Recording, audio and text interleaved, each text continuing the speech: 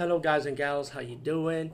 Today I'll be talking about an awesome way to start your free podcast, and I mean free. No catch, no gimmicks.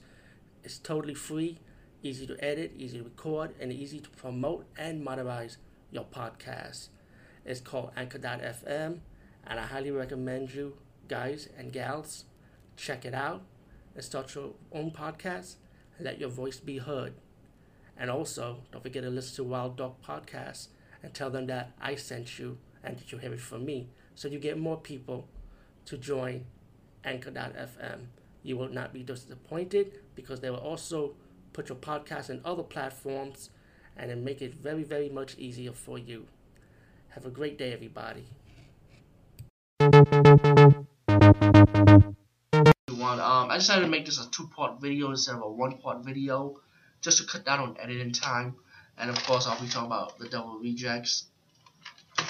I don't know what I call The Devil Rejects, the sequel to The House of 1000 Corpse, a horror movie.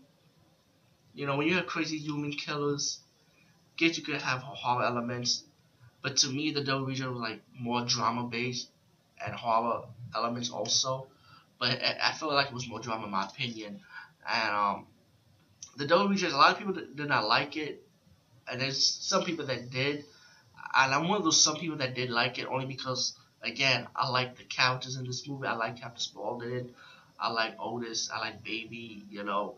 So it's like I kind of let it off the hook, you know. And it's like the sequel to the first movie, like I said. And this time you got the sheriff coming in, the police force ready to take them, put them in jail. But then the Firefly family woke up, you know, pretty much. Like they know the cops are out of their house, so you have this big shootout. Two of them escape, which is Otis and Baby, and they gotta meet up with Captain Spaulding, which is Baby's dad, which you found out. And they're all three know one from the cops. Wherever the Firefly family goes, they pretty much tortured, kill their victims. You know, while you got the police officer, sheriff, or the police officers, I would say. One of them is related to the actor from the first movie, the sheriff from the first movie. You found out that was his brother got killed off from Mother Firefly from the first movie. So Wendell, I think that was his name, the sheriff, he got mad. He really wants his revenge, you know, to stop the Firefly family.